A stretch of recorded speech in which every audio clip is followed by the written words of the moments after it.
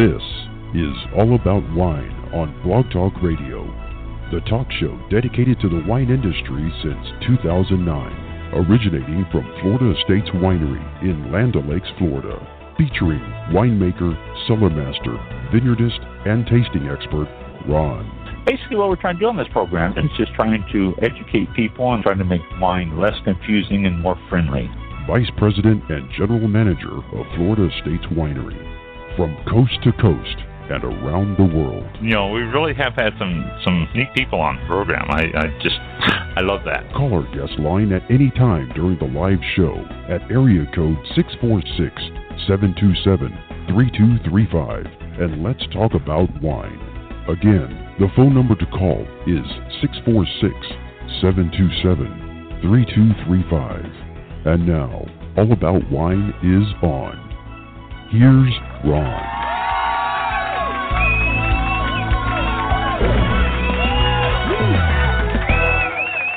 That's right.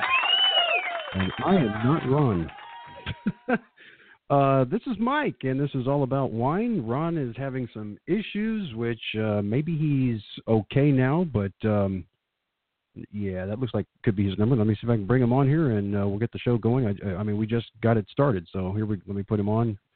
Hold on a second. Ron. It's me. Are you there? There yeah, you I'm go. Here. Can you hear me? Yeah. Oh, yes. boy. We've been talking for about 15 minutes now about everything that I know about wine and how we're doing here. So.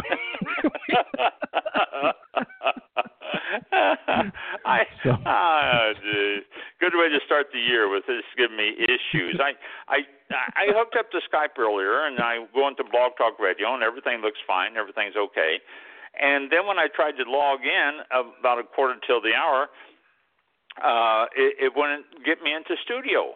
No matter what I did, it wouldn't let me into studio. I pulled up a second laptop, and it wouldn't let me in the studio. It just kept saying, cannot connect.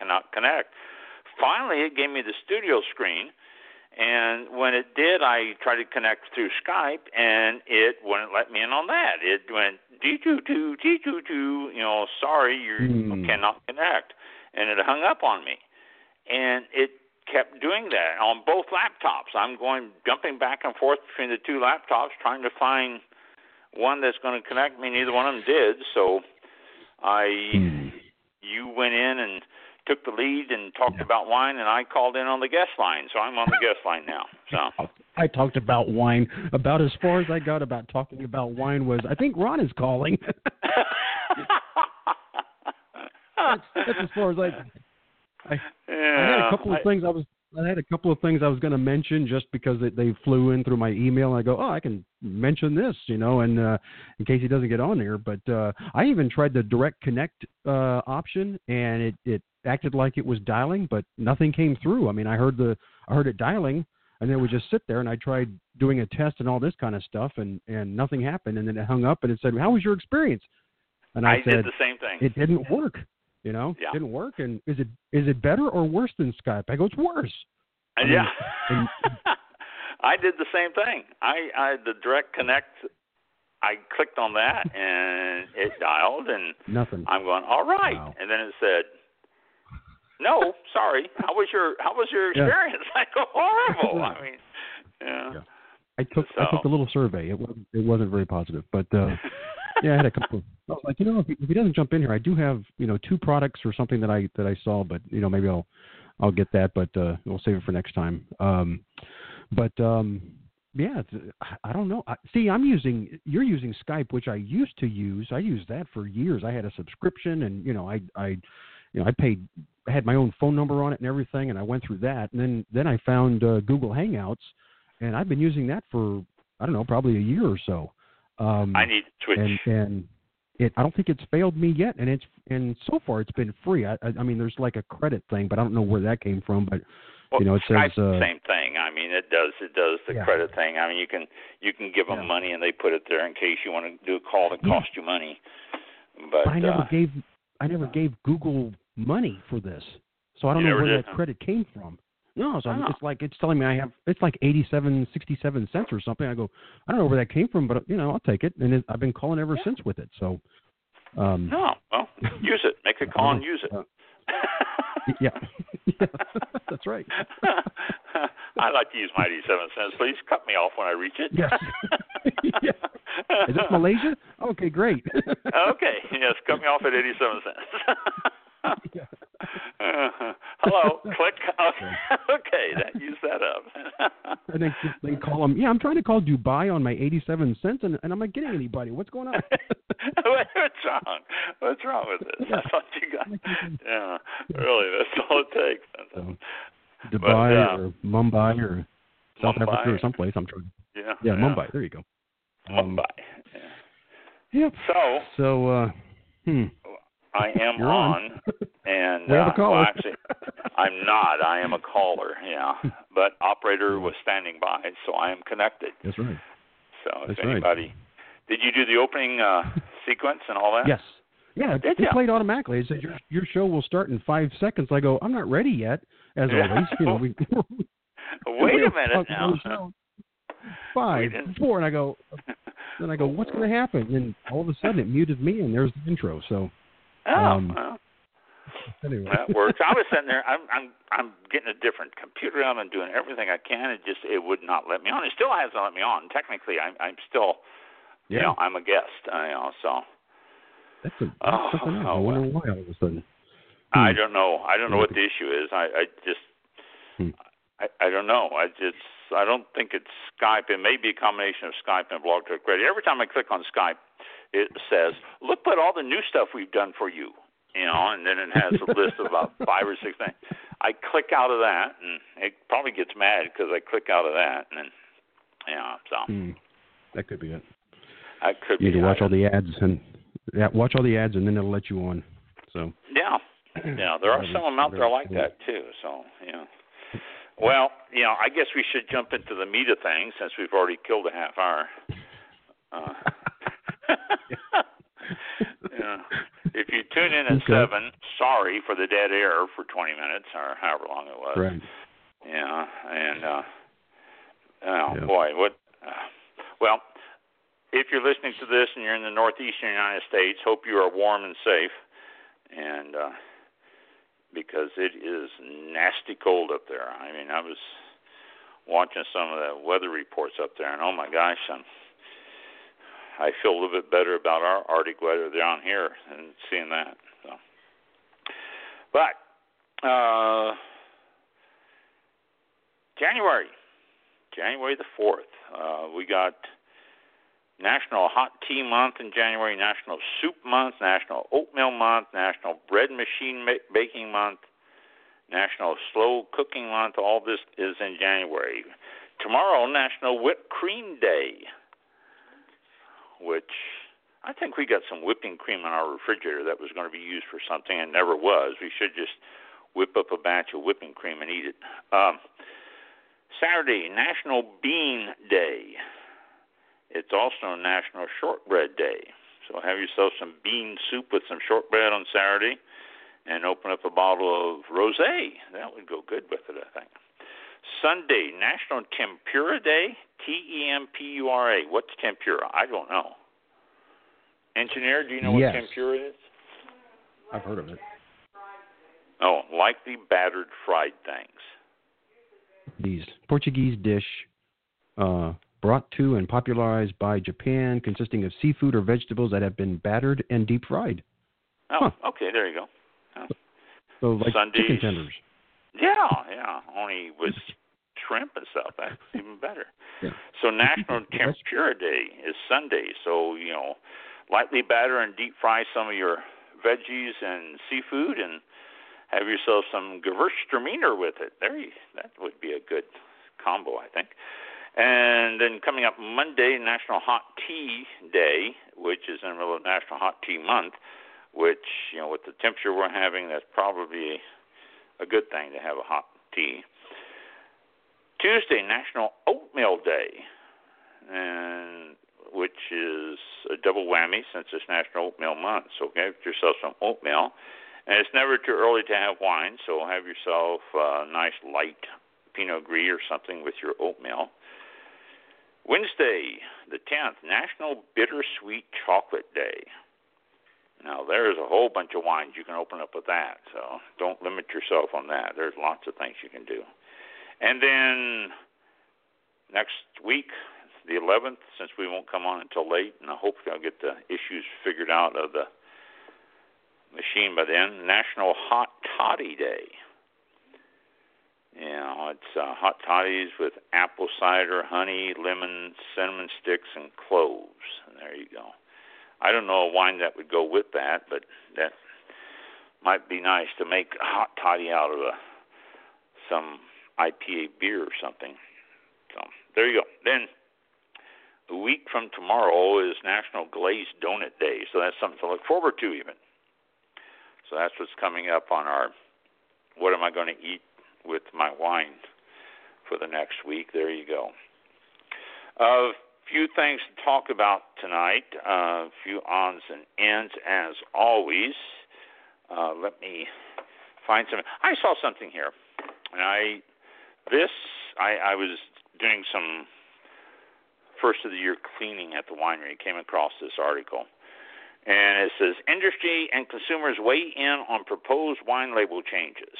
It says, under changes proposed by the TTB, wine labels would have to state whether any major food allergens were used in fining and clarifying wines. Major food allergens include milk, eggs, fish, crustaceans, shellfish, tree nuts, wheat, peanuts, and soybeans, as well as most ingredients containing proteins derived from these foods. The proposed changes seek to make beverages containing alcohol subject to the labeling requirements of the Federal Alcohol Administration Act.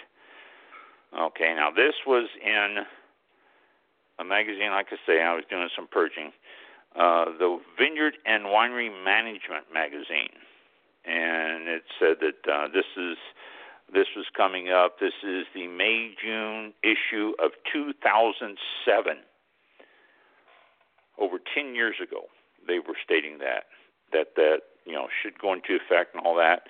10 years later, we're still debating if we should put all that stuff on wine labels or not, and it's not there. Now, according to this article, it was passed. It should be how people are going to handle it, what are they going to do with it, how is it going to be implemented. Obviously, it wasn't passed because people aren't handling it and aren't implementing it and aren't doing anything with it. So,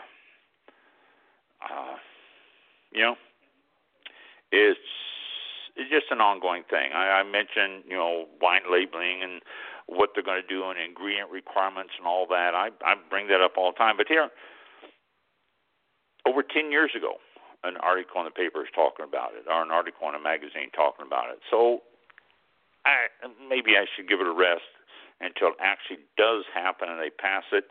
But there's so many strong winery lobbies out there, and there's so many wineries and all that. I really don't see it happening with any of the rules and regulations in Congress that we have now. So I'm going to give it a rest for a while whenever I start seeing these articles, unless it's actually something that is passed, not just suggestions of it passed, or, as is the case in some cases, not suggestions, but somebody coming out and saying, we need all this on the wine label. We need to know what we're drinking. I'm just going to ignore it until something does happen. Shipping laws. What you need to know about shipping alcohol and receiving alcohol. All right, this is an ongoing thing. New rules started out the very first of the year here. There's a bunch of social media stuff, articles, posts, and all that, saying that the days of shipping alcohol are over.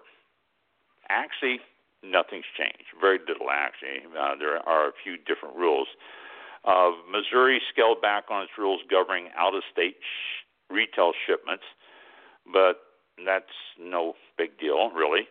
Nothing has changed in the direct-to-consumer regulatory landscape in quite a few months. This is from Jim Ager, who is Vice President of Business Development and Marketing at Wine Direct. According to Matt Mann, Wine Direct's general counsel, there has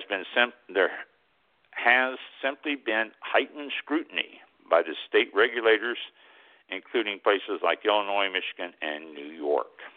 No change in the laws or anything. They're just starting to look at it a little closer.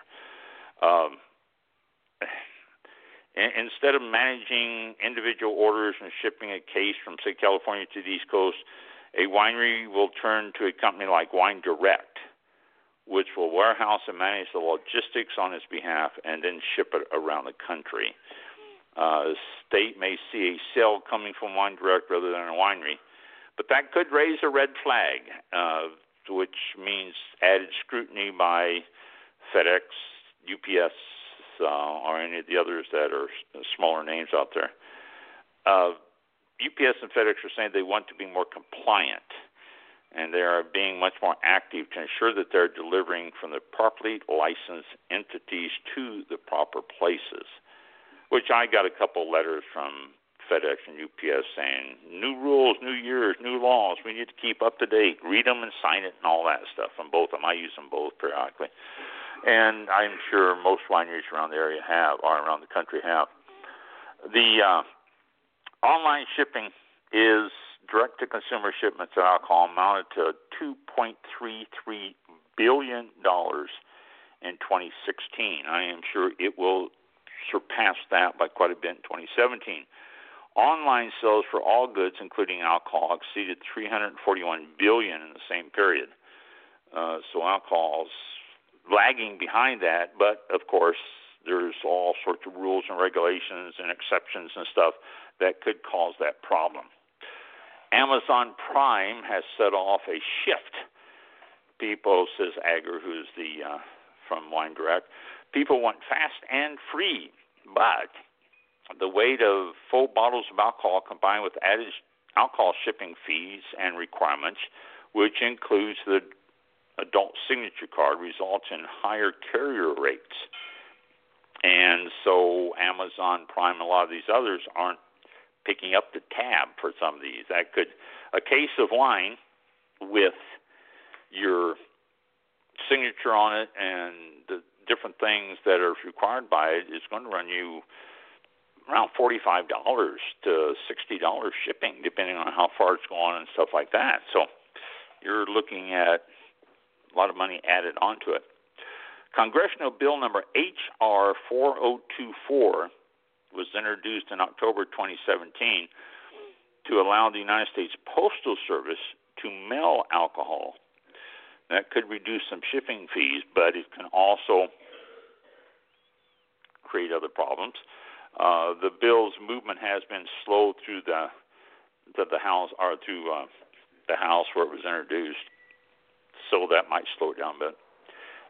It is a 3-tier system in the United States, which requires that the producer sells his or her product to an in-state wholesaler, who in turn sells it to an in-state retailer, who then sells it to a customer. That's the 3-tier system, but it differs so much through each state and areas and stuff like that that you really, there's so many variables. The Supreme Court in the case Granholm opened up things a little bit, holding that it's a violation of the Commerce Clause. Now, if you will refer back to an episode we did, and I want to say a year and a half ago, I don't know when, I talked to an ex-state representative, a state of Florida representative, and we were talking about the Commerce Clause, and we were talking about wine shipping and all that. It was an interesting show. He brought up some good stuff. It was fun. If you have not heard that show, check it out in the All About Wine website, and it has archived episodes, and you can go back, and Mike has them marked very well, so it's easy to find them. But listen to that, because he's talking about the Commerce Clause. He said the Commerce Clause is something that we can probably get wine shipment based on that. But the Supreme Court ruled in the Granholm case that the Commerce Clause states, or it's a violation of the Commerce Clause if a state permits in-state wineries to ship directly to consumers, but restricts out-of-state wineries from doing the same. This decision, though, was limited to domestic wineries, those in the United States. And that's why the most favorable interstate shipping rules are for U.S. wineries. 44 states permit some interstate direct-to-consumer shipping of alcohol. This is from Wines and Vines and their rule book, the big fat Bible that I get. The states that do not allow it are Utah, Mississippi, Alabama, Oklahoma, Rhode Island, and Delaware. Kentucky permits it, but has steep penalties for delivering to a dry district. So most shippers into Kentucky don't do it. They avoid it. 7 states allow out-of-state breweries to make direct-to-consumer sales. Those are Nebraska, Ohio, Virginia, New Hampshire, North Dakota, Vermont, and Oregon, as well as the District of Columbia. And then only 3 states allow out-of-state distilleries to make direct-to-consumer sales. That's Nebraska, New Hampshire, and North Dakota. Boy, New Hampshire, Nebraska, and North Dakota are pretty liberal in all their shipping stuff there. That's cool of them. The retail side is a bit more limited, though. Consumers can go online and find all sorts of retailers that are willing to ship, regardless of interstate rules. Although most states allow some form of interstate retail shipments, only 13 permit out-of-state shipments. With 3 of them, California, Idaho, and New Mexico, is reciprocal, which means that they each allows the other retailers to sell into the state. So ultimately, it's on the shippers. You need to check to be sure that you can get it shipped to you. Ask the wineries, ask whoever you're ordering it from if it can be shipped to you and if they will ship it to you, because the shippers, the people who do the wine or the spirits, whatever, is the ones that ultimately pay the penalty for getting caught doing something illegal. The delivery apps that they have are like a 4th tier. You have your 3-tier system. Delivery apps puts it in there as a 4th tier. They refer to it as Drizly, DRIZLY, and Thirsty are a couple of successful apps. There are others out there also. These websites and apps are not liquor stores, but unlicensed marketing companies. These sites work the way that FTD does with flower shops. All right, a consumer visits the website or uses the app to place an order. The website or app immediately sends the order to a retailer, one of a number in the consumer's local area. The retailer is asked electronically whether it would like to accept and fulfill the order. After the acceptance of the order, payment goes to the retailer, not to a third-party website or the app. It goes directly to the retailer. Then the retailer packages the product and delivers it to the consumer. In return for marketing products and driving consumer traffic to the retailer, the website or app takes a licensing fee from the retailer. So that puts, like I say, another person in the loop, another person in the app. And the winery is going to do it, but the winery, instead of sending it to a distributor, will be sending it to a app, which will then pick up a third party, which is the retailer. Third-party marketing companies are a game changer for the retailers. Rather than spending funds on marketing local and trying to get people to come in, they can increase sales simply by being located in an area where consumers want alcohol delivered directly. According to Drizly CEO Nick Reelis, orders from Drizly can represent anywhere from 5 to 50% of a retailer's sales. And tell you, for some retailers, 50% increase is substantial. So that's what's happening. 2018 is going to see some more changes, as it has in the past, but it will continue to do so. It's still a few states out there. Like I said, there's still 6 states out there that haven't completely opened up shipping, and those are the ones that they're looking at now. But Drizly, if you're in an area that's close to some liquor store or something might check out. and see how that works in your area if you're looking for anything particular. But that is the shipping news now out there for, let's see, is that the date I want here? That's the date I want there. Yeah, very good. I'm on top of this. All right. Washington State has 4 new AVAs, American Viticultural Areas. They are, let me find this here, they're American Viticulture. You know, it's amazing to me. I ask people all the time at the winery if they know what an AVA is. 99% of the people have no idea. It's just amazing that people don't know what an AVA is. Same thing with the vintage date on a bottle of wine. I ask people all the time, do you happen to know what that date is? And I get guesses of when it was bottled, and you know, some people say when it was distributed, and all sorts of different. Very few people, very, very few people say the year the grapes were picked. And, you know, that's somewhat important to know some of this stuff. And I'm always surprised that people don't. I think to myself, why are we worrying about doing AVAs? Why are we worrying about doing vintage when, especially in the $7 to $20 range where most people buy wines, why is a vintage date on it? People don't know what it means anyway. You know, they look at it 2015, they go, well, that's only a couple years old. We need to get an older one, so they grab a 2014, having no idea why, but they do that. And I am constantly questioning, why do we worry about the vintage dates on these bottles? Why is that something we even concern ourselves with? But it's still on there. AVAs, American Viticultural Areas, is another thing that's on bottles that people have no idea what they are or anything about it. But Washington State has proposed 4 new appellations. Now, they should be approved reasonably soon here. One of them was, the application was put in January 24th, 2017. So that was it. But they are in the order of submitted was Candy Mountain, Royal Slope, the Burn of Columbia Valley, and White Bluffs. Candy Mountain would be a new sub-appellation of the Yakima Valley.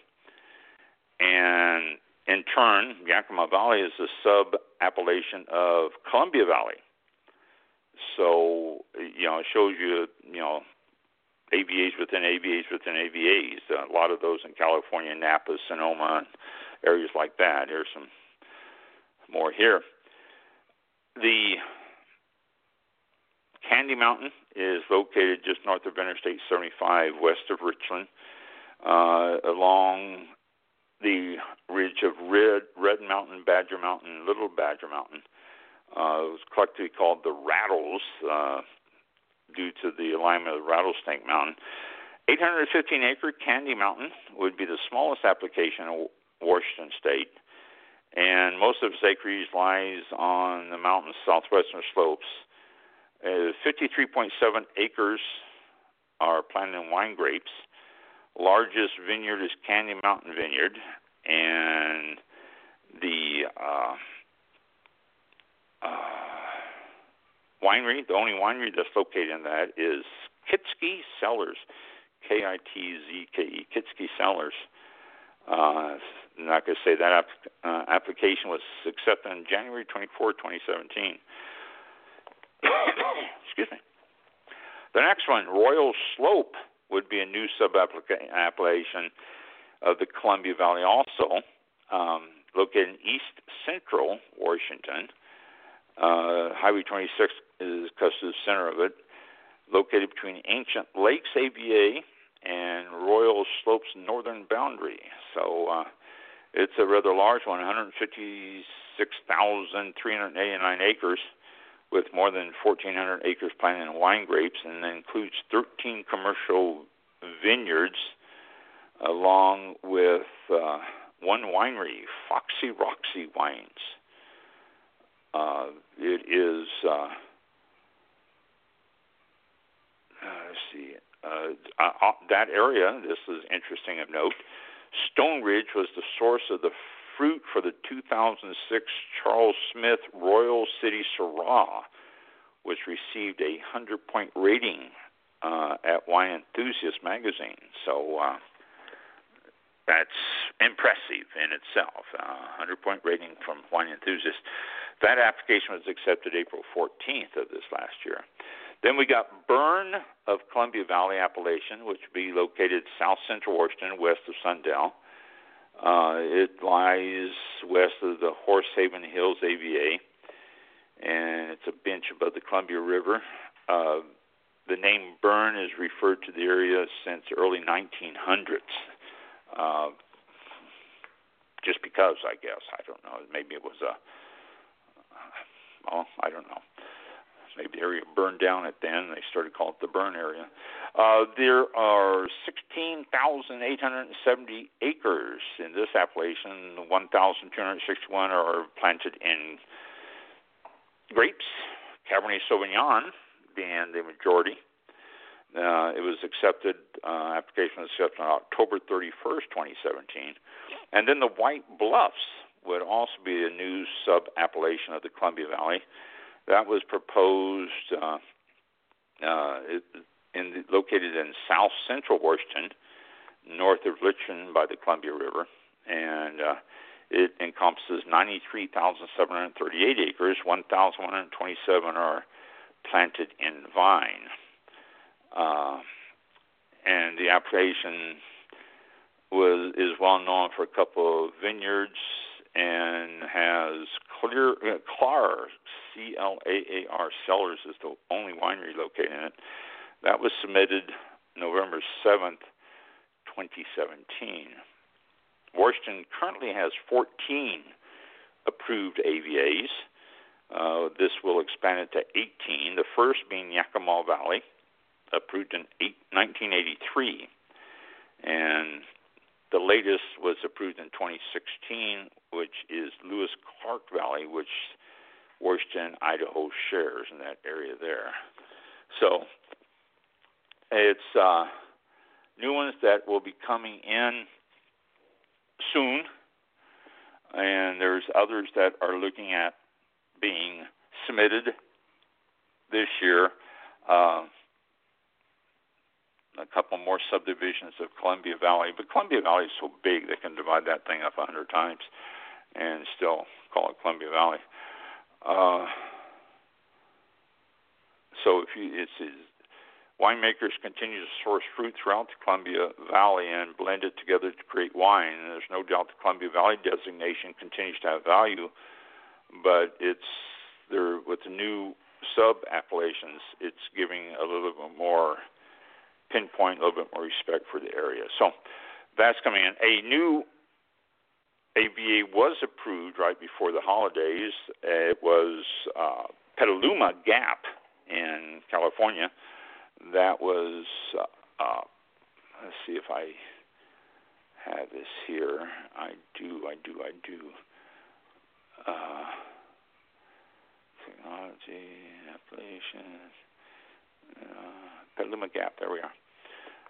Petaluma Gap AVA is, if it loads here for me, is the newest AVA. It was approved December the 7th of this year.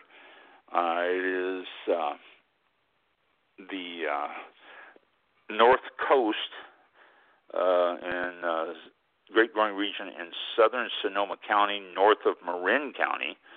And Marin County is just north of San Francisco, so it's right up the coast there. 4,000 acres of vineyards. It is a $200,000 acre region. 75% are planted in Pinot Noir, with the rest of it equally planted in Chardonnay and Syrah. Other grape varieties are less than 1% of the varieties. So if you see a Petaluma AVA popping up on a bottle of wine, it's Pinot Noir, Chardonnay, or Syrah. That's pretty much it there.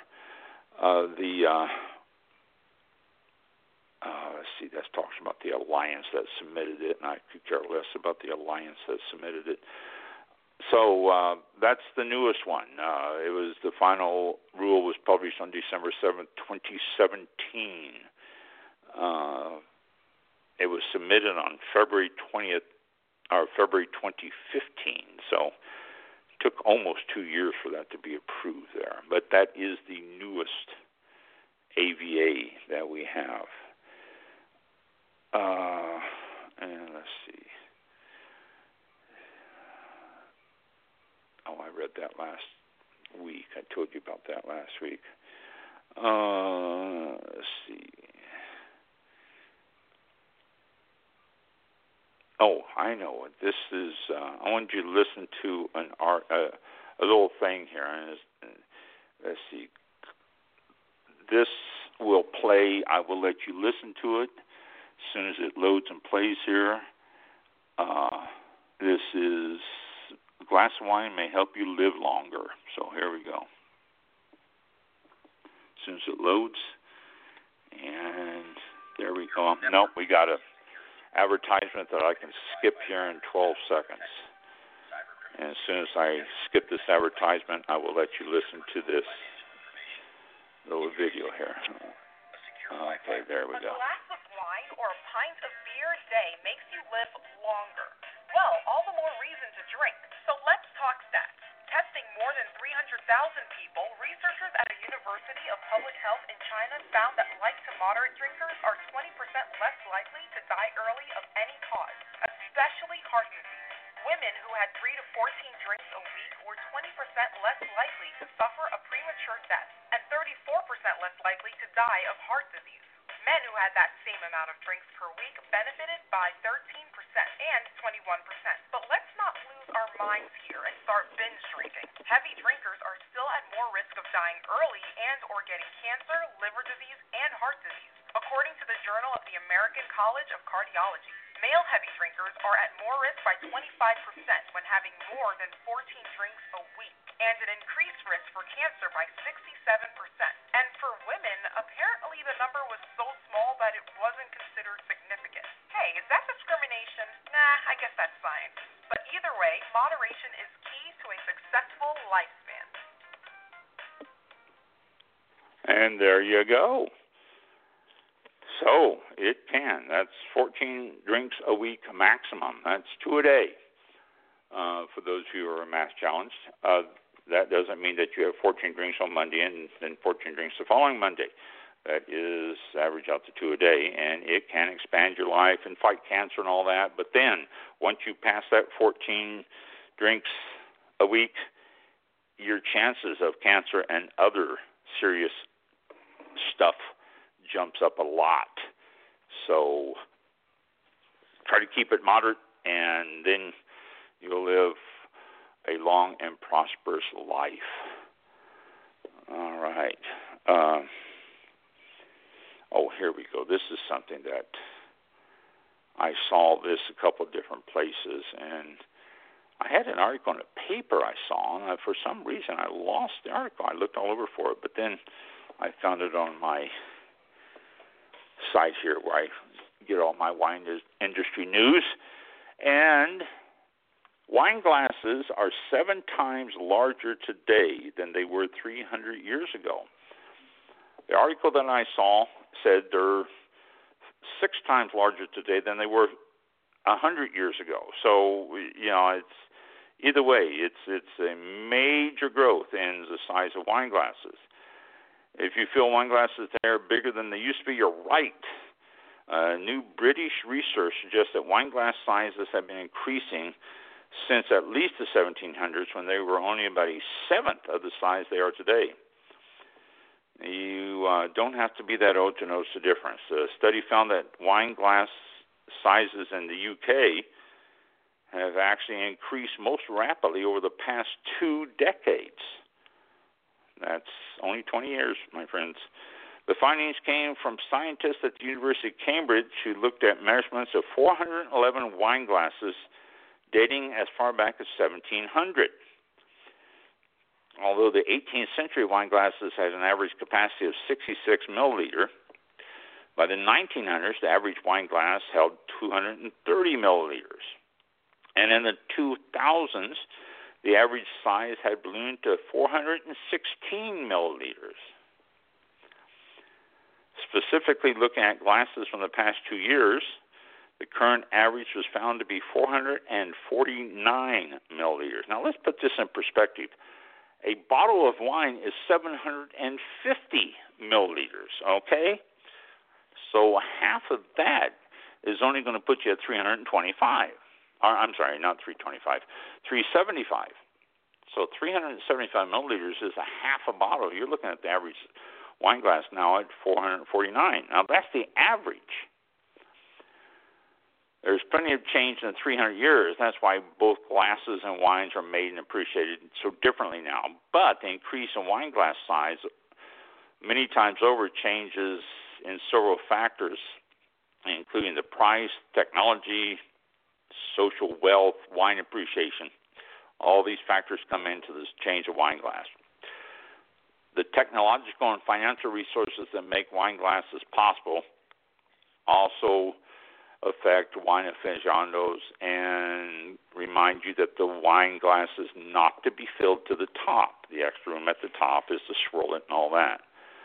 But separate research suggests that the larger glasses lead to more consumption. Whether it's meant to or not, it is a fact. The findings suggest that the capacity of wine glasses in England increased significantly over the past 300 years, said Dr. Zorana Zupan, one of the study's authors. Since 1900, the size has increased rapidly. Whether this led to the rise in wine consumption in England, can't say for sure, but a wine glass 300 years ago would only hold about half of today's small measure, which in the UK is 125 milliliters, which is only about 4 ounces, 125 milliliters. We're saying the average glass today is 5. So the glasses then were only 125 milliliters. That was 4 ounces to the top. You're going to get 4 ounces, all 4 ounces into it. The lead researcher, Teresa Martu, who is actually the director of the Behavioral and Health Research Unit at the University of Cambridge, looked at it a little bit differently here. She said, wine will no doubt be a feature of some Merry Christmas nights and holidays, but when it comes to how much we drink, wine glass size probably does matter. At the very least, if you're trying to be responsible about your drinking, understanding the possible ramifications of the size of your glass is worth keeping in mind. So we've seen the wine glasses that will hold a bottle or more, or that hook right onto a bottle and all this stuff. Not really good for you. Remember, 14 drinks a week is going to let you live longer, any more than that. And a drink is 5 ounces, and so one bottle of wine is a little over 5 glasses. So during a period of a week, not even 3 bottles of wine. So keep that in mind. Just put that in a little bit of perspective for you.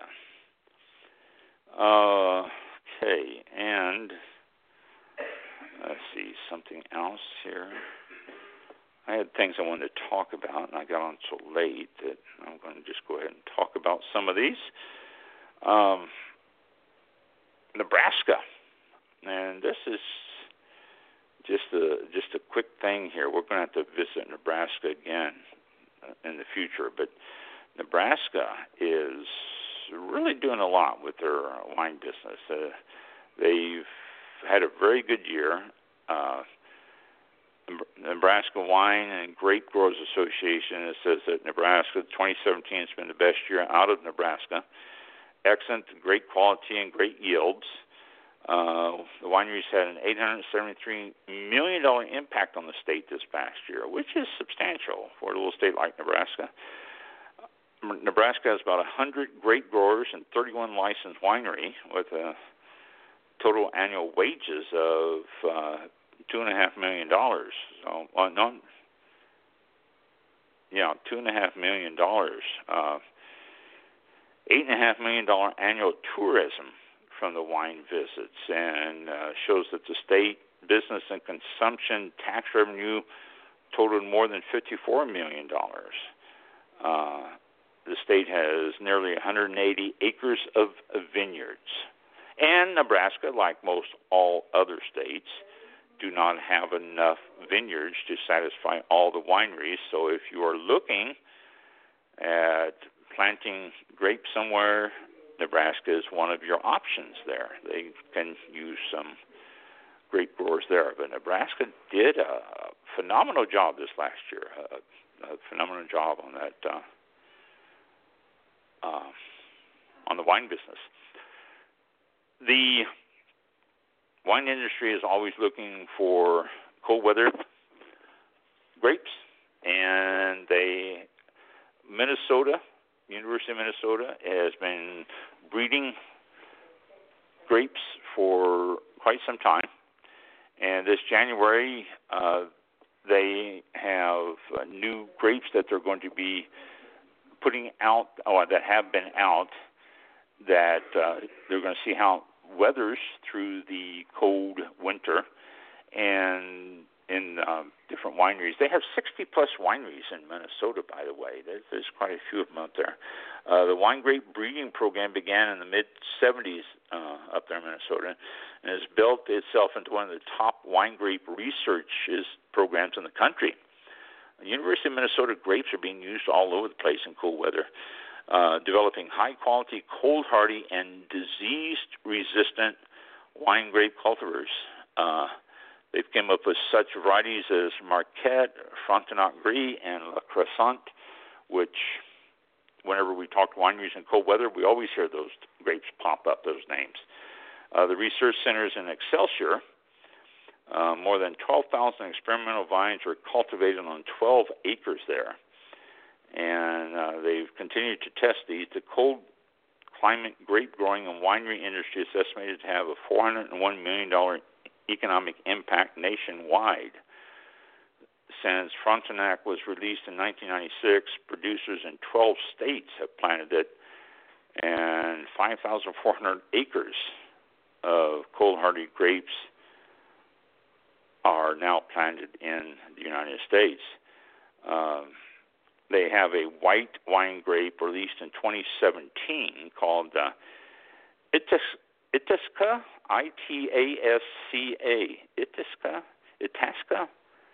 Itasca. The grape was considered lower acid, 30%, than any other cold-hardy grape before it, and has shown better cold hardiness and disease resistant. And best of all, it leads itself well to a dry white wine that they haven't been able to come up with in Minnesota so far. Itasca, I will pronounce it until I find out otherwise,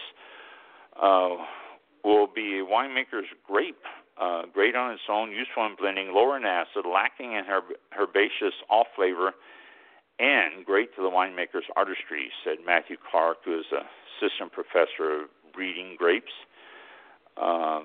The program continues to flourish, and they're looking at releasing other grapes in the near future. So, great program. We've talked to a lot of people who are using the University of Minnesota grapes, the cold-hardy grapes, that and University of Cornell University. Those two have really came through on the cold weather grapes, and that's being used in this country. Cold snap leads to some ice wine harvest in Michigan. The cold snap that's sitting all over, they still had grapes on the vine, which is unusual. Many people prefer to stay indoors in the cold. Icy temperatures are a perk for the northern Michigan winemakers. Chateau Chantel picked their frozen grapes on the morning, a couple of days after Christmas. They've left them on the vine, and this is their seasonal grape picking. They have the ideal temperatures to go out and pick them while they can. Chateau Chantel is in Traverse City, and the cold weather is just part of living there. It's a unique climate that allows them to make ice wine almost every year. They do take a risk of leaving the fruit on the vine, but when they get that deep freeze, it makes it all worthwhile. They picked more than 650 pounds of frozen grapes, and they got them inside, and they are now pressed and fermenting to make their famous ice wine. It says pressing it now, and in a couple of days, let all the solids settle out.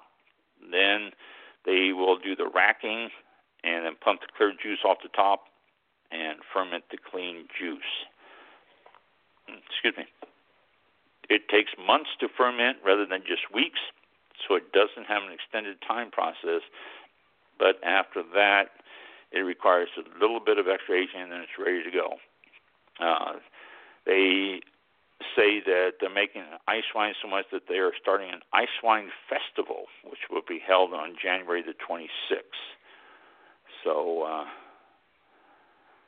and if it takes months, they must be releasing the previous years.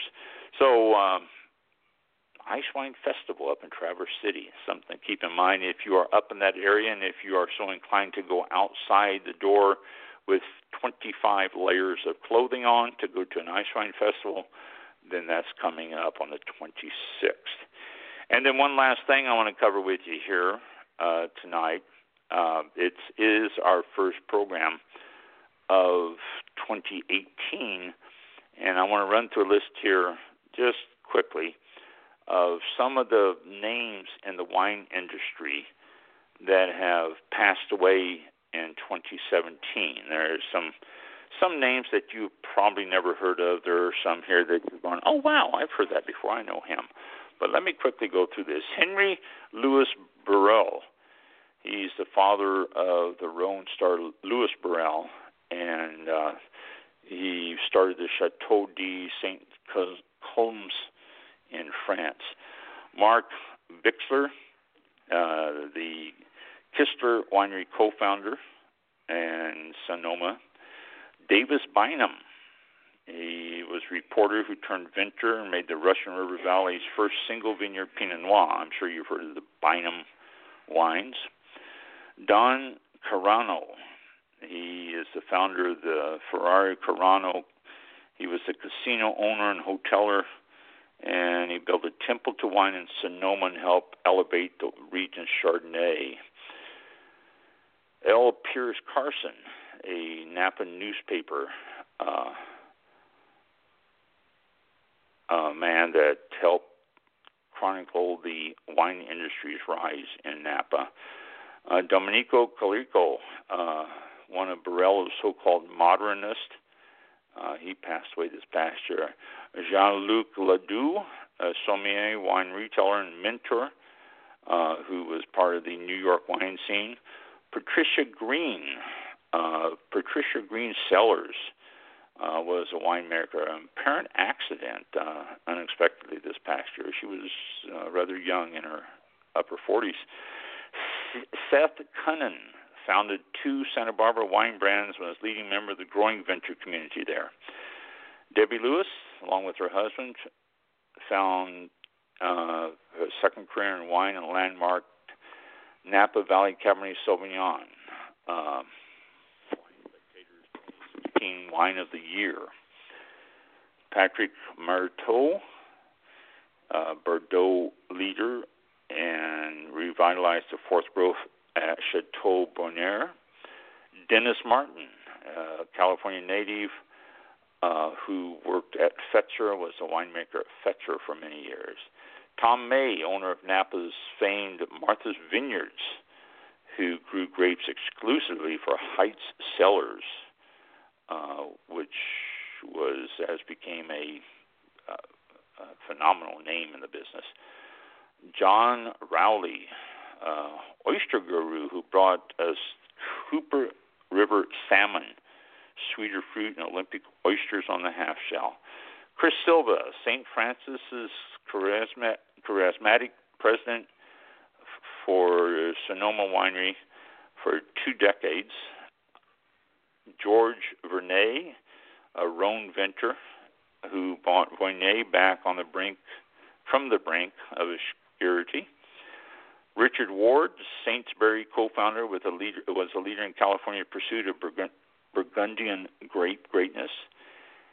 Bob Wilmers, charming and intelligent New York banker and owner of Bordeaux Chateau Haute Bailey. So there's just some names that we've lost in this past year, some big names in the wine. And let's hoping that 2018 will not be so cruel to us in some of those areas and keep people around to pass on their knowledge for a few more years. And I think we're done. Ah, okay. That was unfortunately a short show, but we'll catch up to it next week for sure. Yeah. And the first show of 2018. I thought when was our anniversary of the first show? I know it was in 2009, I guess, on here. Was it in January? The 9th. I've always thought it's been the 9th. Yeah. So I'm thinking next week is It would be our anniversary show.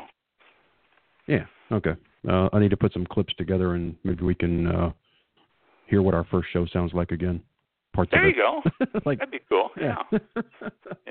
Tune in for our anniversary. So it's the 11th. I mean, I suppose you're supposed to celebrate an anniversary before the dates and not after, but the 9th is closer, so the 11th. So we'll celebrate it after. But that would be cool. Okay. You can put some clips together about the first show, or around that time. And first show on Blog Talk Radio. Actually, we started before that, but we'll talk about that next week. So tune in next week to get a little bit of reminiscing about some of our first shows and about all about wine. We started in 9. This is 8 and 9 years. Oh my gosh! Wow. I know. That's a long time. Is. It really is. Yep. And okay, then I guess we will close out tonight, and we'll see everybody on January 11th, next Thursday, 7 p.m. Eastern Time, right here on Blog Talk Radio. And thank you all for tuning in, and have a great week, and enjoy, what was it, National Whipped Cream Day tomorrow, and all the other days. Yeah, all the other days during the week, But, if you want to hold off, Donut Day is a week from tomorrow, so, National Glaze Donut Day is a week from tomorrow. So that's another good one. Okay. Sounds good. We'll see you all next week. Thank you all very much. Hope you had a safe New Year, and we'll look forward to talking to you all this year. And we'll start. Yay! So I actually get to leave first here because I'm a guest.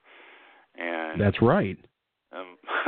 Mike is going to have to close it out and do the closing and all that. So all right. We'll see y'all. See y'all next week. See y'all next week. See ya. This concludes tonight's broadcast of All About Wine on Blog Talk Radio with your host, Ron, originating from Florida Estates Winery in Land O'Lakes, Florida. Florida Estates Winery is located at 25241 State Road 52 in Land O'Lakes, Florida, 4 miles west of Interstate 75 or east of US 19 and US 41. For more information on Florida Estates Winery, visit the website at floridastateswines.com or call 813-996-2113. That's 813-996-2113. The winery is open daily, 11 a.m. to 6 p.m. For show information, links to All About Wine on Twitter and Facebook, or to be a guest on this show, visit the show website at www.allaboutwinebtr.com. Archive shows are available for download on iTunes or on our show page at blogtalkradio.com/allaboutwine. Thank you for listening. Drink responsibly, and we'll see you next time on All About Wine.